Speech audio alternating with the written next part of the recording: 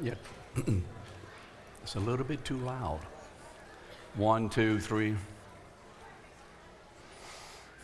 I was filling the radiator with water. Those of you who have ever driven old cars know we need a lot of water. Am I on yet, the machine? Okay, thank you. Well, good morning, everyone. It's great to see you this morning.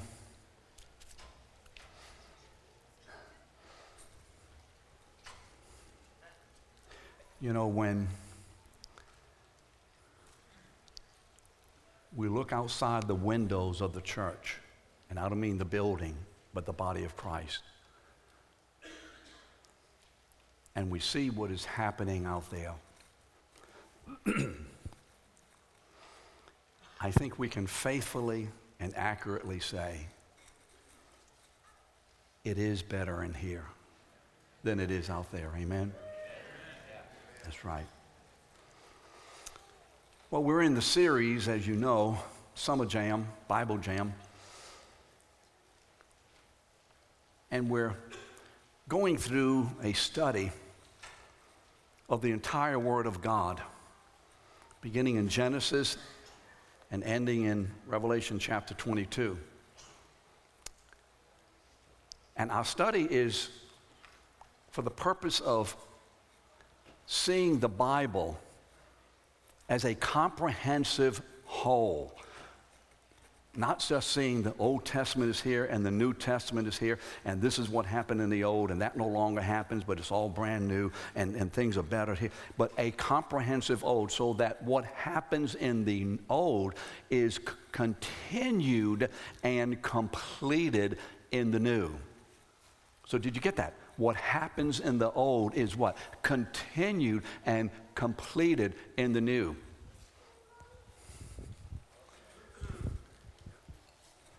And so last week, Pastor Evan talked to us about the hopeful future that God has promised and was prophesied in many of the prophets of the Old Testament. What is that future? Back before the New Testament began, the prophets were looking forward to a day that was coming.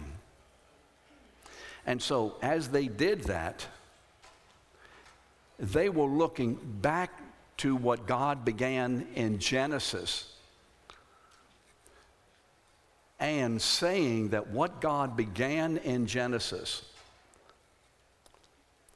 continued to be his purpose and plan, and its fruition or fulfillment is ahead of us. So they look to the future. And what was that hopeful future? It is the future in which God's people would enjoy the blessing of his rule in his place. I know you've not considered the word blessing and rule in the same context, but that's exactly what it is. It is the blessing of God's leadership, rule, kingship, sovereignty over us, his people in his place. And so that's the future that is anticipated. And that future is to be seen and accomplished and come to fruition in what is called the kingdom of God, a term that is not used in the Old Testament. But even though it's not used, you will not find the word kingdom of God in the Old Testament. But what you will find in the Old Testament is God's rule, is God's sovereignty, is God's direction to his people. And so that means he is a king, his people are a kingdom. And you do remember he said a kingdom of priests. And so the future anticipates the establishment and then the growth of a kingdom of God upon the earth.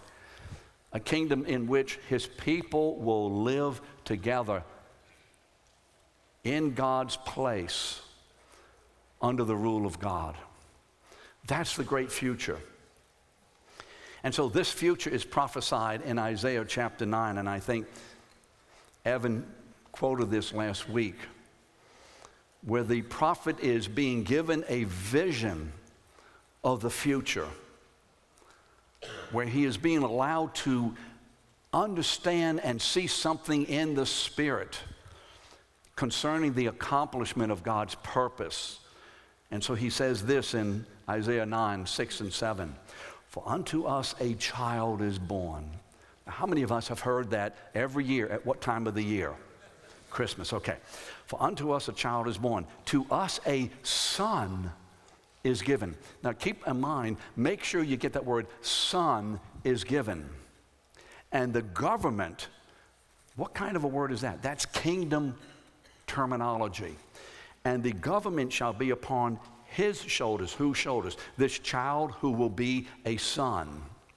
And his name shall be called Wonderful Counselor, the Mighty God, the Everlasting Father, the Prince of Peace. And of the increase of his government and of peace, there will be no end on the throne of David and over his kingdom, to establish it and to uphold it with justice and with righteousness from this time forth and forevermore. The zeal of the Lord of hosts will accomplish this. So you see, the Old Testament is looking for a coming kingdom who will be ruled by a divine son, a divine king, if you would. And so this is also the message of the last prophet of the Old Testament. How many of you know, don't look in your Bibles, how many of you know the last prophet of the Old Testament? If we gave a test right now, how many of you would do okay with that? What's the last prophet of the Old Testament? Malachi. He's the last one. And here's what he says in chapter 3, verse 1. He's quoting again the word of God. He's speaking forth the word that the Spirit of God gives to him to prophesy about something and someone that is on the way. Behold, I will send my messenger, and he will prepare the way before me. Now, who's speaking? The Lord is speaking.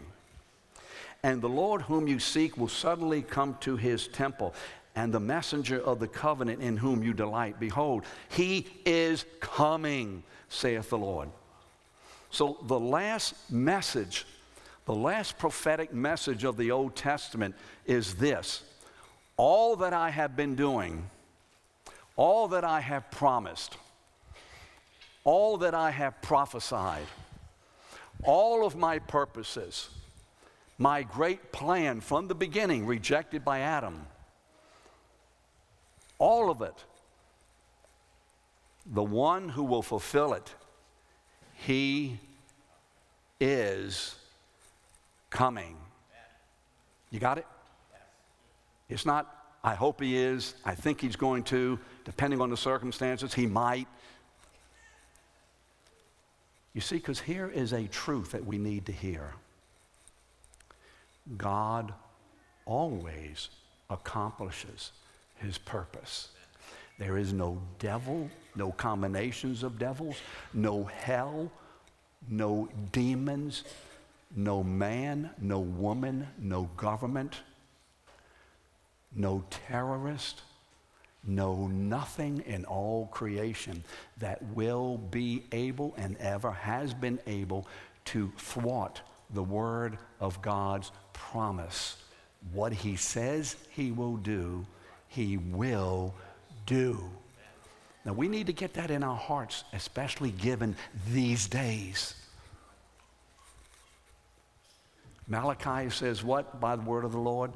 He is coming. Right, Tony? What? He is coming. He is coming. Great. I'm ready. Great. He's coming. Ta-da. Now, what would you expect if you were reading or hearing Malachi in that church service? You're in the church service and Malachi stands up. He says, I have the word of the Lord. You know, he's coming. The Lord is coming. The one we've been waiting for and anticipating and talking about and thinking about, and all the history that we have in the Bible from the Genesis 1 all the way up. The one is coming who will fulfill all of this. Once again, we will be a great nation of God's people. He's coming. Now, what would you think? Right now. Right? He's coming right now. Malachi sits down. They have chicken on the ground. That's an old-time thing of the church.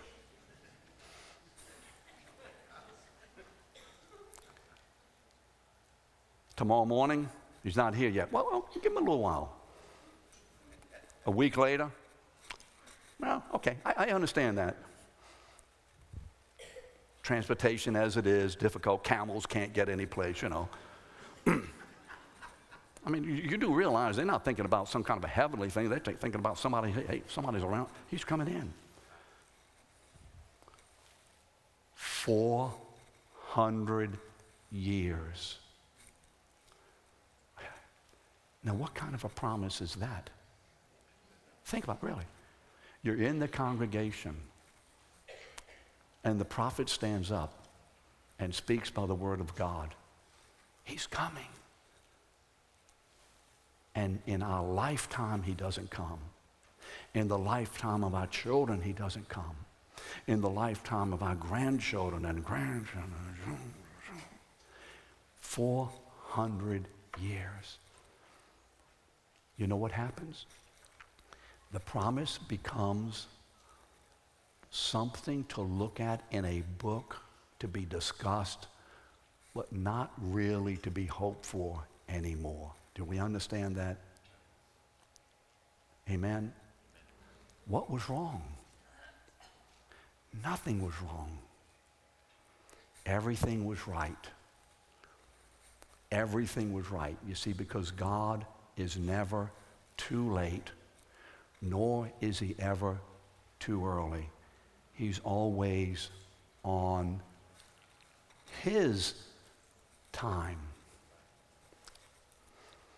Listen to what the Apostle Paul says about this in Galatians 4:4.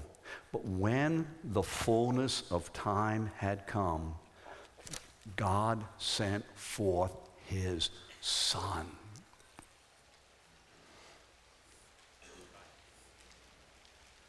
Are you waiting for something from the Lord?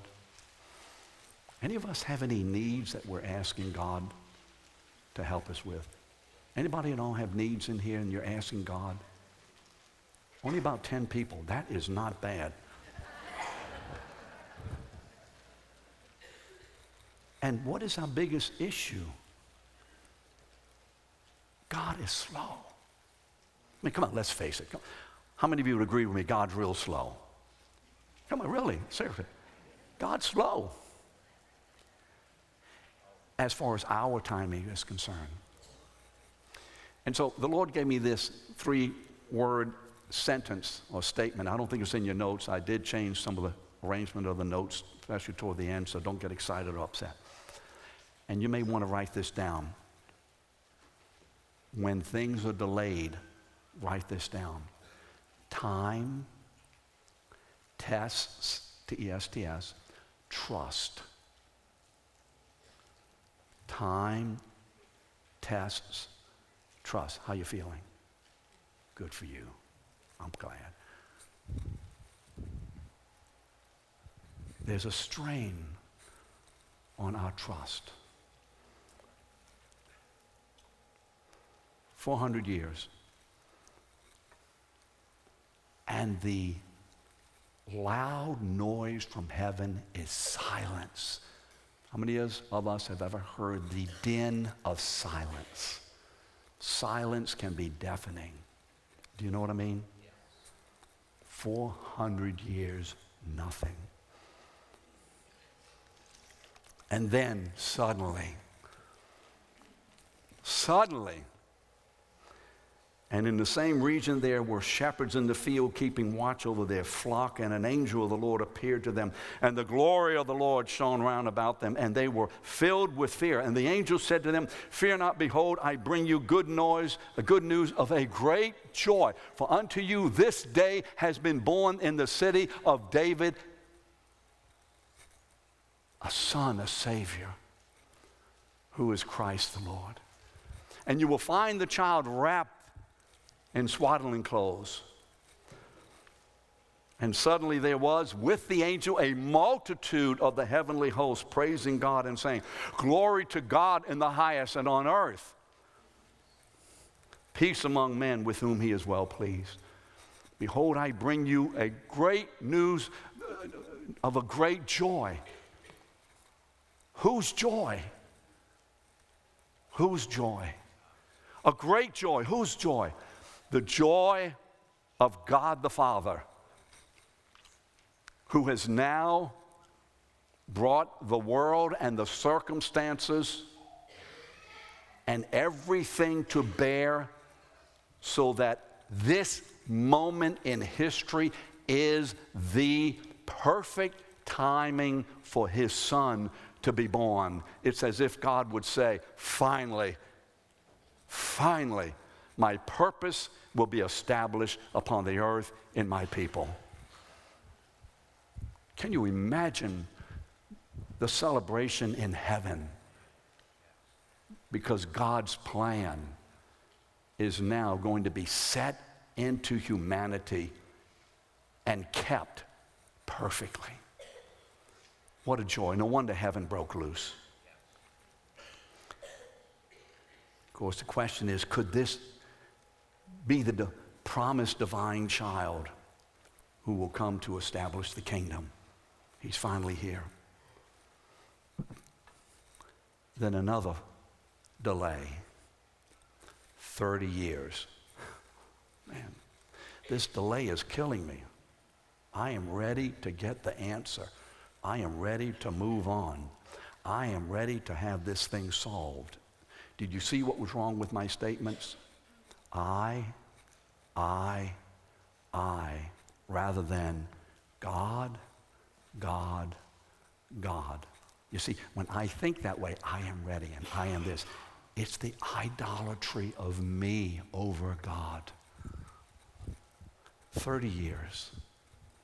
Then we read in Mark's gospel. In those days, Jesus came from Nazareth of Galilee and was baptized by John in the Jordan. And when he came up out of the water, and immediately he saw the heavens opening and the Spirit descending upon him like a dove. And a voice came from heaven, "You are my beloved Son." Remember, a son is given. This is the man who fulfills not only Isaiah 9, but every other prophecy. Here he is. With you I am well pleased. And then you remember the Spirit moved Jesus and led Jesus into the wilderness to confront and overcome all the temptations of the evil one. And then in verse 15 of chapter 1 of Mark, Jesus begins to preach. And listen what he says. The time is fulfilled. This is it. This is it. The kingdom of God is at hand. Repent and believe the gospel. Finally, the king is here. Finally, the one who has been prophesied and waited year after year after year after decade after century after thousands of years since Genesis 1, he is here at last.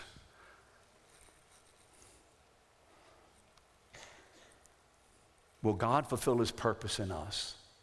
Yes.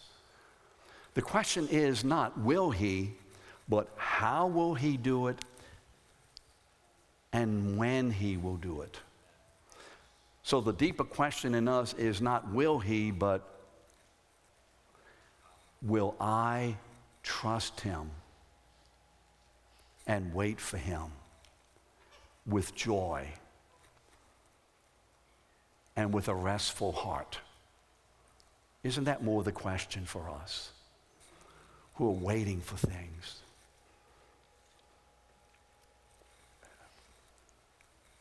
What must have gone through the hearts and minds of those who were listening to him for the first time? Oh my goodness. What he is saying is what the prophets said. You know, we read this quickly. We move through it. We've been waiting for 2,000 years. We know the scriptures. And all of a sudden, there is a man among us who is saying effectively, here I am. I'm the king among my people. And in my presence with you and among you is the kingdom of God that has been prophesied and promised. What went through their hearts and minds? Who is this man? Who is he? Let's identify this man from the pages of the New Testament. Obviously, we're not going to go through all the prophecies because some of that's been done and you've read some of those. But who is this man as identified in the pages of the New Testament? Well, we begin in John chapter 1, verses 1 to 3 and verse 14. And what does it say? In the beginning was the Word. Now, the Logos, the Word, is that spoken Word of God. Do you remember? When is the first time we see the spoken Word of God? Genesis 1, what verse? 3, got it. And God said, that's the Word of God. The one who was in the beginning, speaking creation into being. This is the one that John is talking about. In the beginning, in the beginning God created. In the beginning, the Word was the Word, and the Word was with God, and the Word was God. He was in the beginning with God. All things were made by him, and without him was not anything made that was made. And then you come to verse 14. Verse 14 is one of the most incredible verses in the entire Bible, because in verse 14 of John 1 is gathered up the entire Old Testament. Think about this. Don't think small. Think large. In this one verse is gathered up the entire purpose and work of God as recorded and as occurs in the Old Testament. And the Word became flesh and dwelt among us, and we beheld his glory as of the only begotten of the Father, full of grace and truth. Here he is. Here he is, the personification of God himself in humanity, and the personification of everything about and for God's purpose as given to us in the Old Testament, in one man. That which took thousands of years, rather than God took thousands of years to do it. That which involved people after people and person after person and activity after activity. We won't go through them all, but all of this, here it is, all located in one man. Possibly one of the most astounding verses in the entire Bible, John 1:14. And the Word became flesh and dwelt among us, and we beheld his glory, that glory as of the only begotten Son, full of grace and truth. Here he is.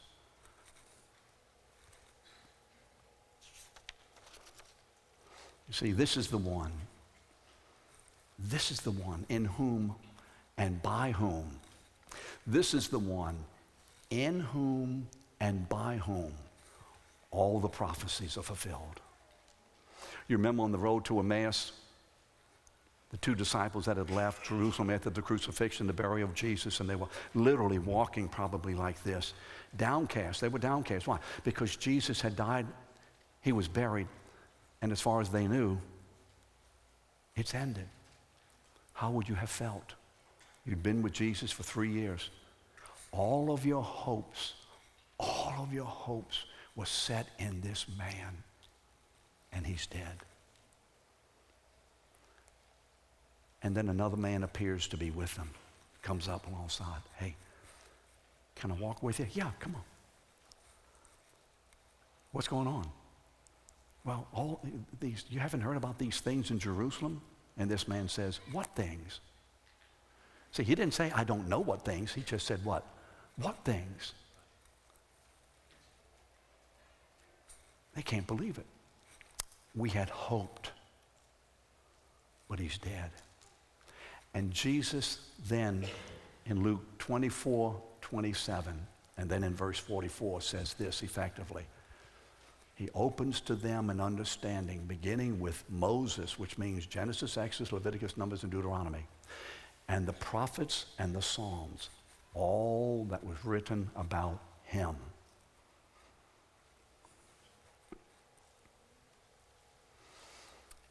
Remember this verse in 2 Corinthians 1:20, the Apostle Paul says, for all the promises of God, how many? All the promises of God are in Christ, yes and amen. Colossians 2:17 says that Christ is the substance or the fulfillment of all that God is doing. So we have to see, who is this man? This man is the one in whom God fulfills and completes all of his promises, so that those promises of a coming kingdom and its king will no longer be made because they have been kept. The king is here. The king is here, and the kingdom of God is here. What scriptures has he fulfilled? He says, I have fulfilled them all. Well, let me just go through a couple very quickly with us.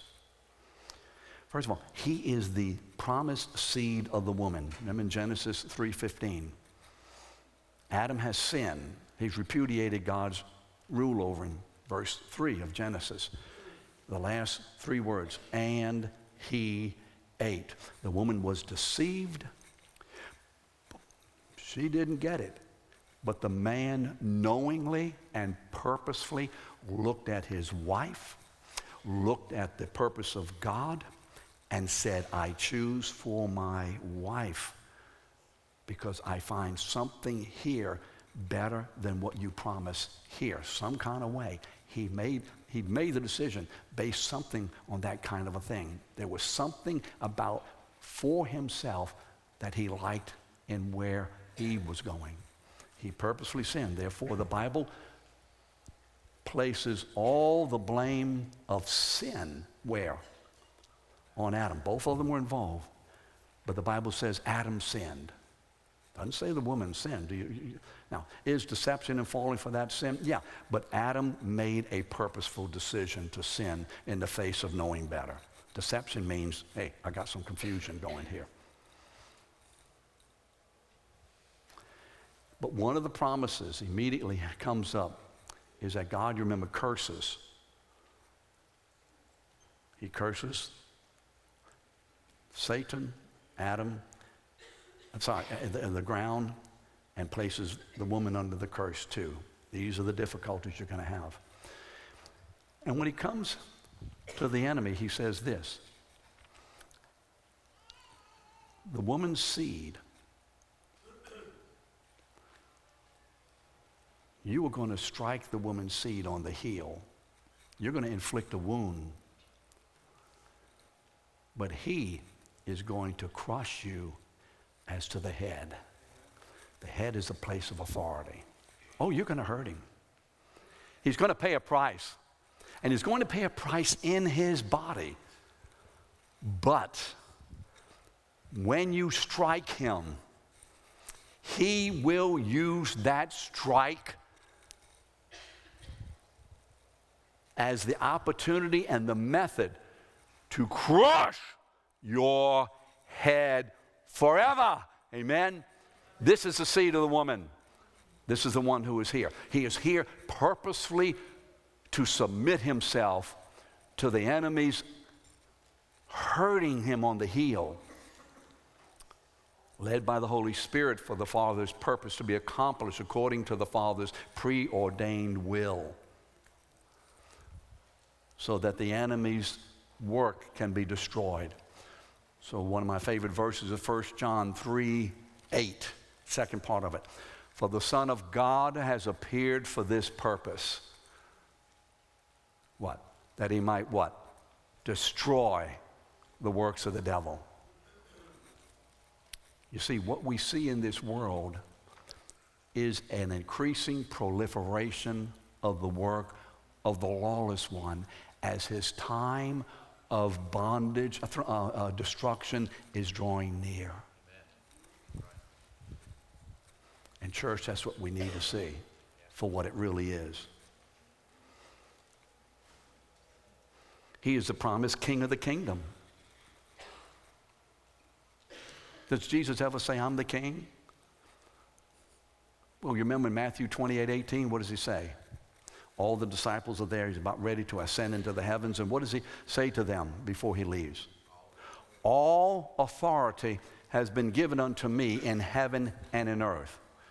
Now, in a secular sense, who has all the authority in those days? Who? The king, the Caesar.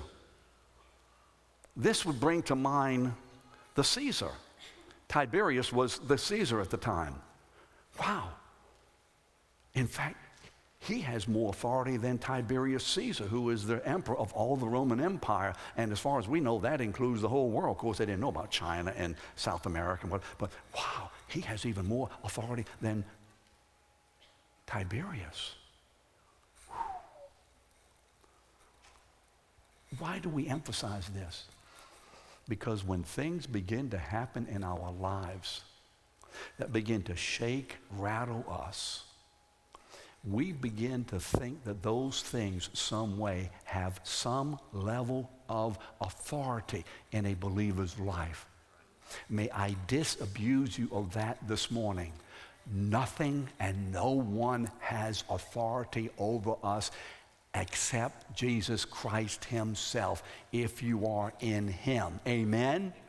There is no way that there is another authority coming into and participating with or competing with or squeezing out the Son of God in our lives. No matter what is happening, no matter how you feel about it, he has all authority and will always have all authority. Can you say amen? Amen. He does. We've heard this over and over again, but I need to hear this constantly. This enemy picks on us, Scotty, doesn't he? Does he pick on you? He picks on you. A couple of weeks ago, man, I was like, give me a break. The back, what do you call it? Covering for the backup lights on Jean's car broke. The cover. She has an Explorer. Do you know how much a cover costs for an Explorer? How many of you, what would you think? $425. Now, nobody's making money on that, so don't be excited. Everybody's going broke over these things. It's only $40 to put it together. Put it in. Then the air conditioner went out in the back of the house. Then I can't remember, there were 2 or 3 other things happening. Say it again. Oh, the bathroom upstairs, the toilet overflowed for some reason. And boom, boom, boom, boom. Now look, I have a tendency, I know that you wouldn't know this, but I have a tendency to be excitable. No, I really do. Seriously, I'm really being serious now. Remember what I told you, John Mark. What? John Michael, yeah, what did you say? You said John Mark? JM. I have a tendency to be excitable. I have a tendency to allow things to get under my skin. I have a tendency to complain and gripe. I have a tendency to be impatient. I have a tendency to become flustered, frustrated, and angry. I know that Bill Treby and I are the only two who like this. Nancy said, no. And so this started to happen. And so when it happens, I am immediately faced with this decision. I'm immediately faced with this decision right off the bat. How am I going to react? What am I going to do with it? Whose glory am I going to manifest? Whom am I going to obey? Whose authority is going to rule over my heart and my mind? And I have to bring myself by the Holy Spirit's leading power to a place to say, and I really mean this literally, Satan, I will not get upset, excited, impatient. I don't care what you're going to do. You cannot outdo the goodness and grace of God's power in me. Mac, I have to fight for it. Somebody said, it's hard. You know why it's hard? Because you're a human being and you're still alive. Right. So if you don't like it being hard, ask God, take me out. It's just too hard for me to be here anymore. Just too hard. I mean, I can't even remember John Michael's name. And actually, when I said John Michael, he leaned to his mother. Is that my name? And Linda said, let me look it up. I saw you look it up quickly. You're very fast. We enjoy laughing about this, but isn't it true? Am I the only one who is subject to these kinds of things? See, we can theologize up here all we want, and that's fine. I love theology. Evan would tell you, he orders for me all these books. I love them, love them. But at the end of the day, it all comes down to this. Will I trust and obey God? Or will I trust and obey Satan? Right, Evan? It comes down to that. It comes down to that.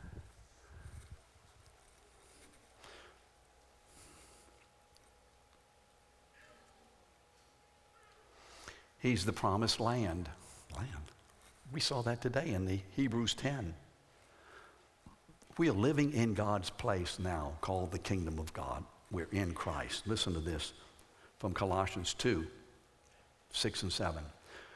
Just as you received Christ, in other words, you were born again, by faith you received Christ. Just as you received Christ Jesus as Lord, continue to live what? In Him, and be rooted and built up in Him. We are no longer looking for a place to live. Donnie, our place is in Christ. He is now our spiritual home. Do you believe it? We're no longer looking for something out there. Oh, when I get to heaven, are you kidding? This is the best place we live right now. We live in Christ. It will be manifested fully then, but we are now in the heavenly realms where Christ is seated. We are in Him when? Now. I'm not waiting to get into Him, right, Vic? I am either in Him or I am not in Him. There is no straddling the fence. I've heard people say, oh, back and forth, and then, oh, you're crazy. You're either in Christ or out of Christ. There's no such middle ground. You either are saved or you're not saved. You either are a child of God, redeemed by the blood of the Lamb, or you're a child of the enemy, condemned to an everlasting damnation. Say, man, that frightens me. It should. And hopefully it'll frighten literally the hell out of you so you will receive Christ as the only remedy. Seriously. He is the promised Lamb. John the Baptist is baptizing people, and Jesus comes and he sees Jesus. And he points, I think he was pointing, maybe he wasn't. I think it was pointing, okay. And he says, "Behold the Lamb of God who takes away the sin of the world." The Lamb. Oh, it conjures up such an immense revelation. When do we first see the prophecy of a lamb being sacrificed? Where do we first see the prophecy of a lamb being sacrificed? Genesis 3:21. Genesis. I thought it was in Abraham. No. What you see in Abraham chapter 12 and its following is a continuation and an enlargement of what began in Genesis. Remember, the Bible is a continuity, a comprehensive whole. What does Genesis 3:21 say? Anybody know what it says? It's something about what God does with Adam and Eve, who are hiding behind the asparagus. Actually, the other day, Gina and I were somewhere, I forgot what it was, and I ate some asparagus for the first time, and they probably put so much stuff on I couldn't taste it. And so I actually liked it. That's the first time I've had that stuff in my mouth.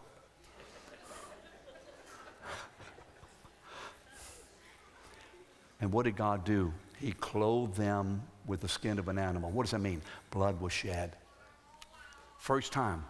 God is saying humanity, look, had he not clothed Adam and Eve, humanity would have been irrevocably lost. But he saved Adam and Eve from being destroyed immediately by clothing them with the blood of the Lamb. Otherwise, Adam and Eve would have been destroyed, and we wouldn't even be here today. It's a picture of the Lamb who was coming. That scarlet thread that travels right through the Old Testament and is fulfilled in the blood of Christ. And you tell me you can't believe the Bible's not consistent. You see, this is what Paul is explaining in Romans 4:25, and I want to take a little bit of moment in this verse. 4:25 of Romans. I think it's 4:25, isn't it? Is it, do I have that right? Something shot across my mind that wasn't right. Okay. 4:25, the first part of it, Paul says this: Christ was delivered up for our trespasses. That's the first part of the verse. Now listen carefully, because I think here is the meat of the matter as far as the way we trust and relate to God and why we can do so. Christ was delivered up for our trespasses, or our sins. Number one, I have three things to say about that. Because of Jesus' death and burial, is this in your notes? Thank you, Ev. Because of Jesus' death and burial, God the Father has forgiven us our sin. How much? It is taught in some places that only original sin was forgiven, and that the rest of the sinful activity has to be worked off through series of penance and services and rituals and so on. Now, if that's the case, then the sin yet hasn't been paid for. But what does 1 John 1:7 say? The blood of Jesus, God's Son, cleanses us from all sin. What is Colossians 2:13?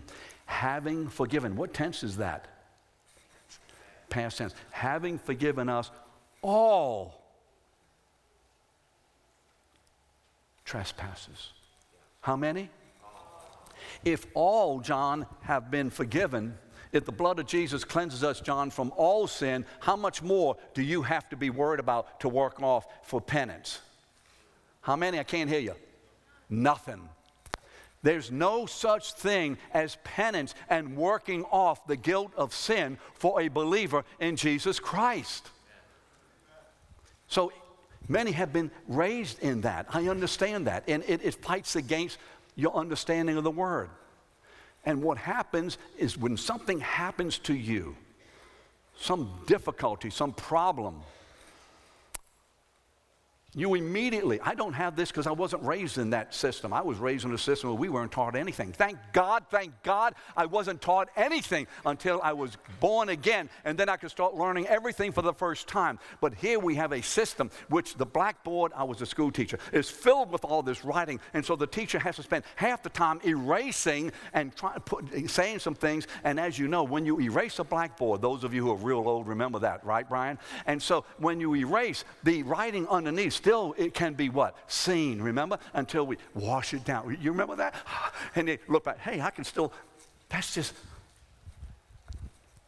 And so something happens. And the little thought comes in. Just a little thought. What do I need to do to get back in God's graces? What have I done wrong before God that this is happening? Does it sneak in on you? Tomorrow I have a big meeting. I'm going to see the boss. I hope he gives me the raise. So Michael, you're going to see Frank and you hope he gives you the raise. Forget it. But let's just say. He's not here today so I can say that. Look. And you hope he's going to give you a raise. So tonight, what you're going to do, you're going to pray more and you're going to read your Bible more. We laugh, but what? It's the old system. There's no such way, no such thing. You either are a child of God, fully accepted, forever and forgiven, or you're not. Now, there is a place for obedience and so on, but that's not where it is. Secondly, Colossians 1:13-14. God has delivered us from the domain of darkness, that means where Satan rules, and transferred us into the kingdom of his beloved Son, in whom we have redemption, the forgiveness of sin. We're not only forgiven, but we now are transferred into the kingdom of God. The death, the burial. God has broken the control of sin over us. Sin no longer has dominion over us in Romans 6:14. I remember years ago when I still struggle with issues.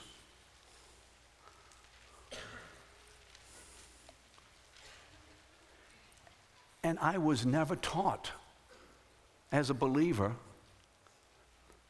that when I'm tempted to sin, I don't have to obey it. I used to go, oh, God, please help me, please deliver me. I don't want to, on all that. Stop going to God and asking him for something that Christ has already fulfilled fully.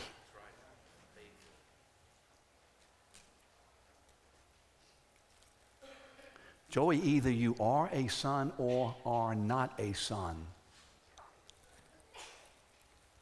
Well, what happens when I'm tempted? At the cross, the power, the authority of sin and Satan is irrevocably and forever broken over us. Did we not hear it in Genesis 3:15? He will what? Crush the head of the serpent. Now, either he did or he did not. Which one are you going to stand on? He did or did not. Which one are we going to stand on? So that means this, that when I am tempted, for whatever reason, someone said something to me and I'm angry. I got left. It doesn't matter the reason, especially husbands and wives. It does not matter the reason. When I am tempted, my response always and only needs to be no.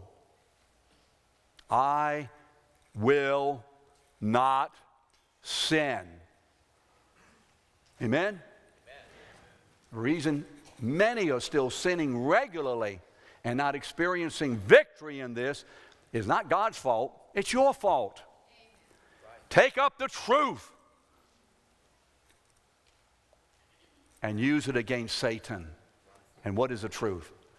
I'm a child of God, I've been delivered, And now I have the authority in Jesus Christ by the power of the Holy Spirit to withstand the enemy and all of his temptations forever, and to say no, because one no empowered by the Spirit, by a child of God in the victory of Christ at the cross, blows Satan back against the wall.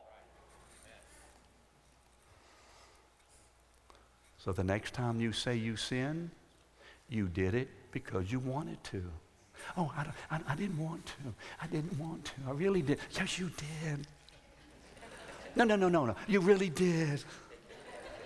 No, I didn't really. I really didn't want to. Yes, you did. You see, if we fall for that lie, we will always fall. We sin. I'm not talking about something that happens and you're not even aware of it. I'm talking about purposeful known sin. You sin because you want to sin more than you don't want to sin, don't you see? I hope some of this liberates some of you. Where am I in my notes? Oh. Now look at 4:25. The second part of the verse. Oh, did I wake her up?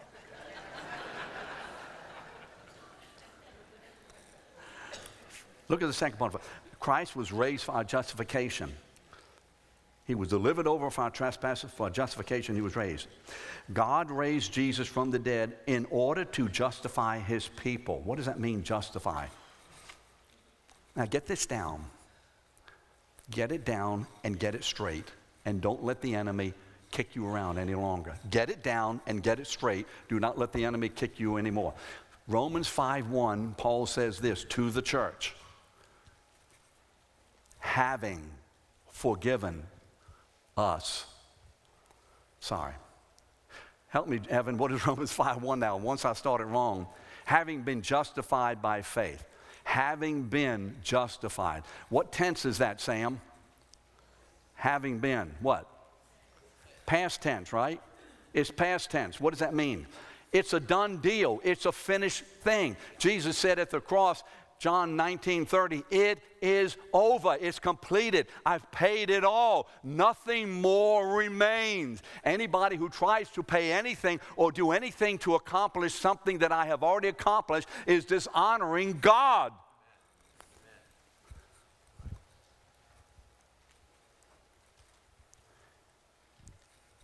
Having been justified by faith, we have, when? What is have? Present. Peace with God now. So either you have been justified or you have not. There is no such thing in the Bible as gradual justification. Look at the verse and look at the tenses of the verbs. You remember those tenses when the English teacher taught and you were snoring. You see, I told you to stay awake in class. Now, that's fine, but what does justification mean? It is a legal term which means that God, and only God can do this, because that Jesus paid the price on our behalf and for us as a man. He paid the price of our sin, what? On our behalf and for us as a man. Because he did that, therefore, we were in Christ. Remember Galatians 2:20, I have been crucified with Christ. In the cross, God placed our spiritually, the old nature or whatever, and the sin in Christ. So when Jesus died, that old Adamic sinful stuff died with him as to forgiveness, as to its penalty. Jesus paid it all. Therefore, because of that, because of the cross, God can now justly, rightly declare us who were in Christ when he died as those who were no longer guilty of any sin whatsoever and forever. Well, what about if I sin tomorrow? Are you justified tomorrow if you're justified today? I can't hear you. Yeah. Are we justified next week if we're justified today? And as long as we are justified, we are declared as not guilty of sin. No more payment. And how long are we going to be justified? As long as the Son of Man sits at the right hand of God the Father and Jesus Christ is not going anywhere. Therefore, in Christ, because of who he is and what he's done, and now that he sits at the right hand of the authority of God, we are forever justified. Why am I get animated about this? Because you see, the devil works us over in these issues. Christ has fulfilled all of the Mosaic law. All of it. All of it. And now in us, his great law lives in a way that God is now manifesting the goodness and the glory and the blessing of God's presence and his rule in us as we are manifesting it and experiencing it as we obey. You see, I no longer obey in order to get. I obey because I have been gotten. I don't repent in order to be forgiven because I am forgiven in Christ. Therefore, I have the freedom and the joy to repent.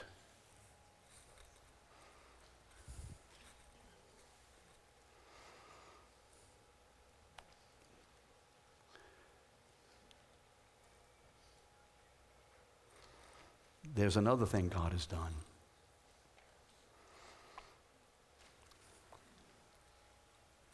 Let me share it with you this way. Now, some of you were in Beta anybody of you in Beta the other night when I taught? Okay, please do not give away the answer on this, or I'm coming to get you, and you're a big target. I'm not talking about you, Ray. Honestly, if I were to ask all of us who can say with honesty, I am a righteous person. I am as righteous as Jesus Christ is. How many of you would stand? Oh, my word. What is he saying? Do you see the deception of the enemy? What does 2 Corinthians 5:21 say? That what God has done in laying the sin to Jesus that we should have been paid for, born. He who knew no sin. Why? In order that we might become what? The righteousness of God. Where? In Christ. What does that mean? It means that when Jesus rose from the dead, God declared us, remember, forgiven, cleansed, justified, and now clothes us with the very righteous clothing of Christ himself. Therefore, in God's sight, every person in here who is a believer, God sees you and me with the very same righteousness that he sees his own son. Now, if that doesn't disturb you and blow you away, I don't know what will. That is a mind-boggling thought. But is it true? It's true because Jesus rose from the dead. He proved it. He's alive. He has sent the Holy Spirit. We are here today manifesting that. Now, do I always live righteously? That's a different story. But am I righteous in Christ? Does God now see me with the very same righteousness, clothed with the very same righteousness of his own son? Yes. Yes. So the next time you do this and that, please do not run yourself down. How many of you parents would want your child to run him? I'm no good, I'm just this and that. When he does something wrong, he spills something, he did whatever. How many of you parents would be pleased if your son, your daughter, your grandchild ran himself or herself down before you? I just can't, I'm no good. How many of you would want that? What would you say? Stop! Yes, you did wrong, but you're my child. Amen? How many of you can say amen? You're my child. Yes. Children of God forever. Think about it.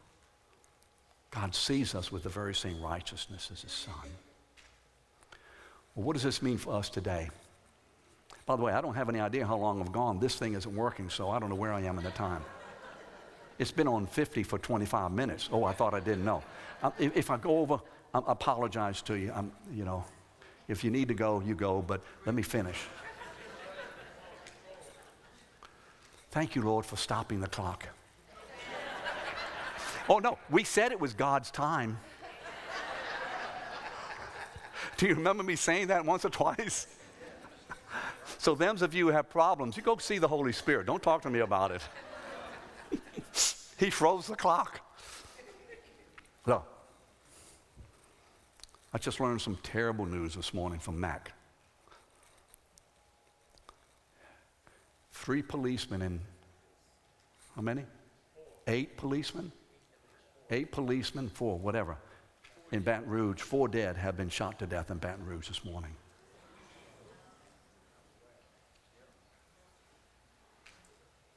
I don't know any details, and I don't know who does, but there's storms around us.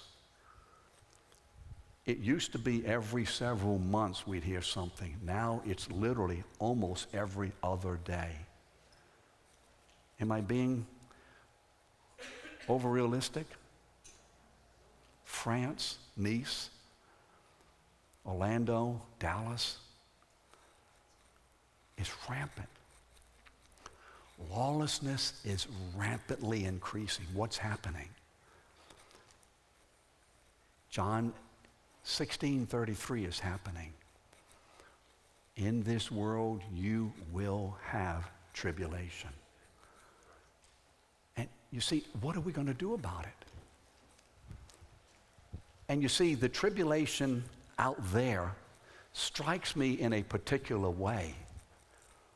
But listen, what about the tribulation in my own soul and in your soul?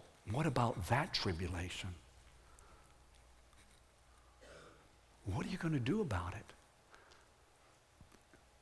Well, what you're going to do about it is to remember the rest of the verse.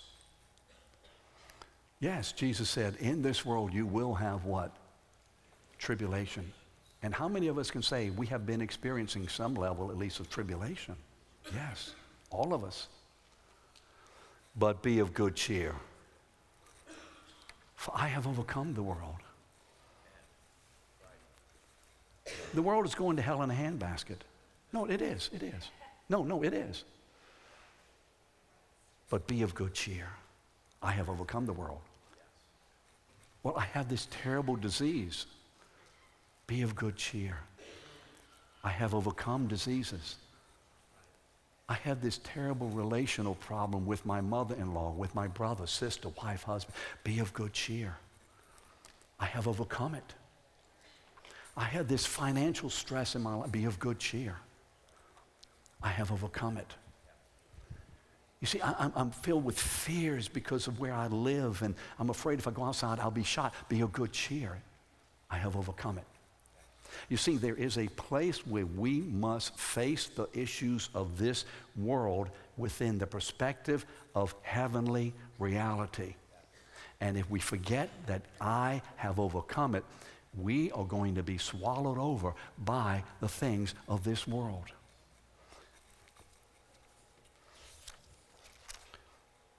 Remember in Luke 8:22, the disciples got in a boat, and Jesus says, we're going to the other side. Listen, all in Christ, we're in God's boat. We're in it. We're going to the other side. Jesus didn't say, man, I hope we get to the other side because, you know, this place is dangerous. We got all kind of storms. We will go to the other side. And in the midst of it, Jesus is sleeping, and whatever happens, a great storm comes up. You read this in Luke 8. And a great storm and winds and waves. Are we not seeing in our own lives and in the world great storms? Yes. Yes. What did the disciples do? We are to do what they did. They called out to Jesus, Master, carest thou not that we're perishing? Lord, I have problems, I have difficulties, I'm afraid. Help! And then when they did that, this great man stood up. He faced the fury of Satan and the storms, the winds and the waves and the lightning and whatever else was out there. And he said, peace, be muzzled or be still. Put a muzzle on it, Satan. And what? It ceased.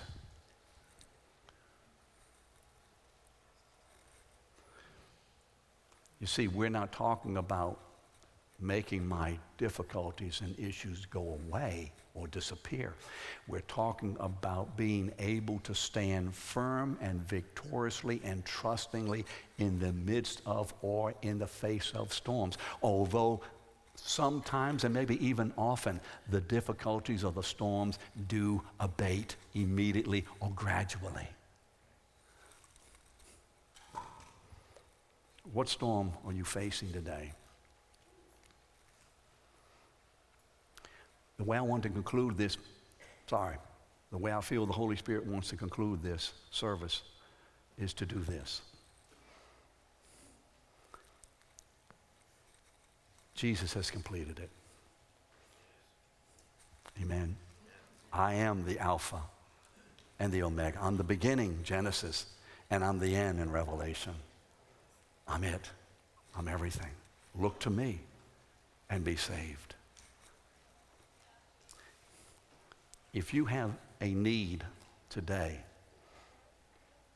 that you want someone to be praying for, someone around you, not coming up here, I'm not going to lay hands on anybody. I like the idea of the body of Christ ministering to the members of Christ right where you're sitting. So you may have a need. I don't know what it is, and I really don't care as to categories.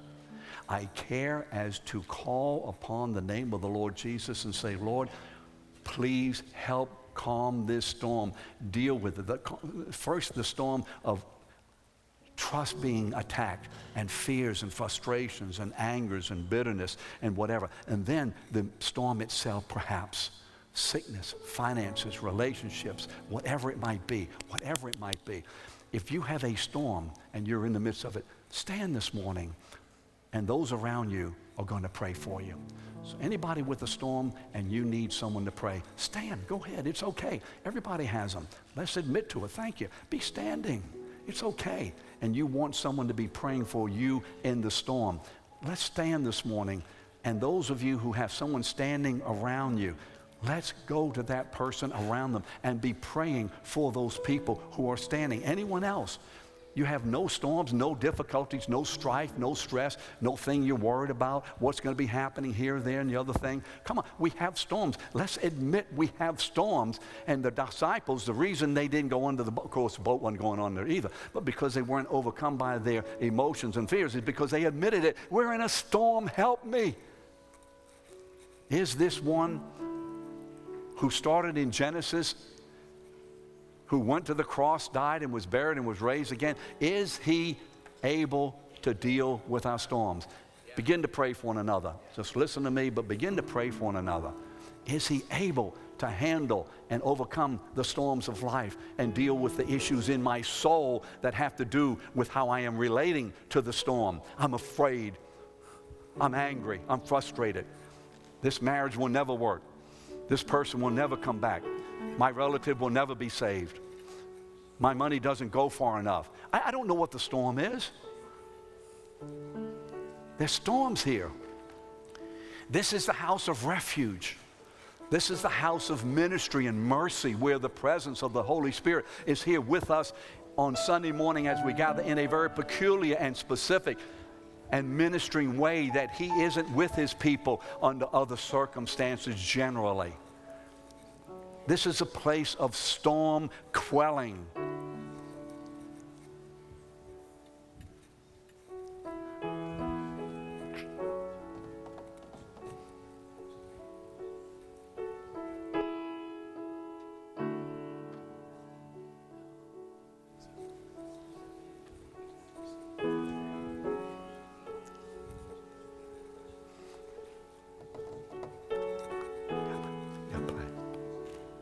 You're going to have some, you want to play some music?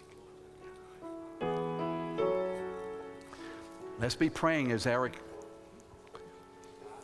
leads in music. Let's be praying. Don't stop praying. We can do both. We can sing and pray. For the rest of you who are not praying, let's stand together with us and let's rejoice in the Lord. As others are praying, we're not disturbing anybody. God is able to listen to all of it at the same time and do just fine. So don't worry about God. Keep praying. Keep praying. If there are other needs, you pray. Pray.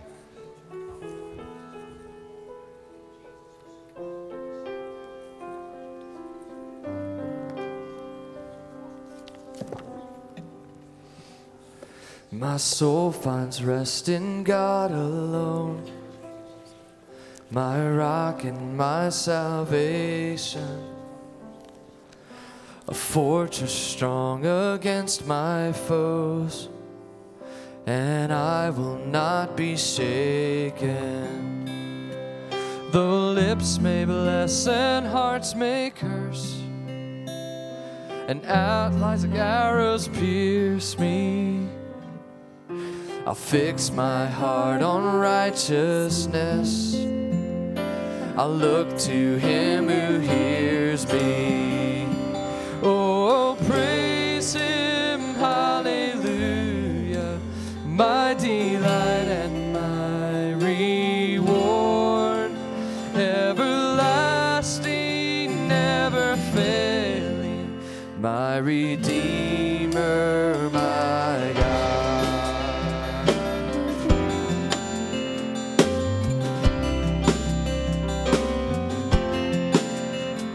Find rest, my soul, in God alone, amid the world's temptations. Evil seeks to take us. This is what we'll do, we'll cling to you. I'll cling to my salvation. Though riches come and riches go, don't set your heart upon them. Fields of hope in which I sow are harvested in heaven. Oh, praise Him, hallelujah, my delight and my reward, everlasting, never failing, my Redeemer, my God. Oh, praise Him, hallelujah, my delight and my reward, everlasting, never failing, my Redeemer, my God.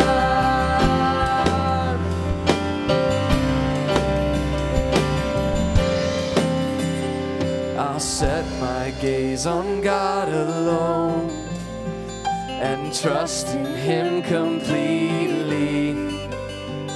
With every day pour out my soul, and He will prove His mercy. Though life is but a fleeting breath, a sigh too deep to bear. This is what He's done. My King has crushed the curse of death, and I am His forever. Oh, praise Him, hallelujah, my delight and my reward, everlasting, never failing, my Redeemer, my God.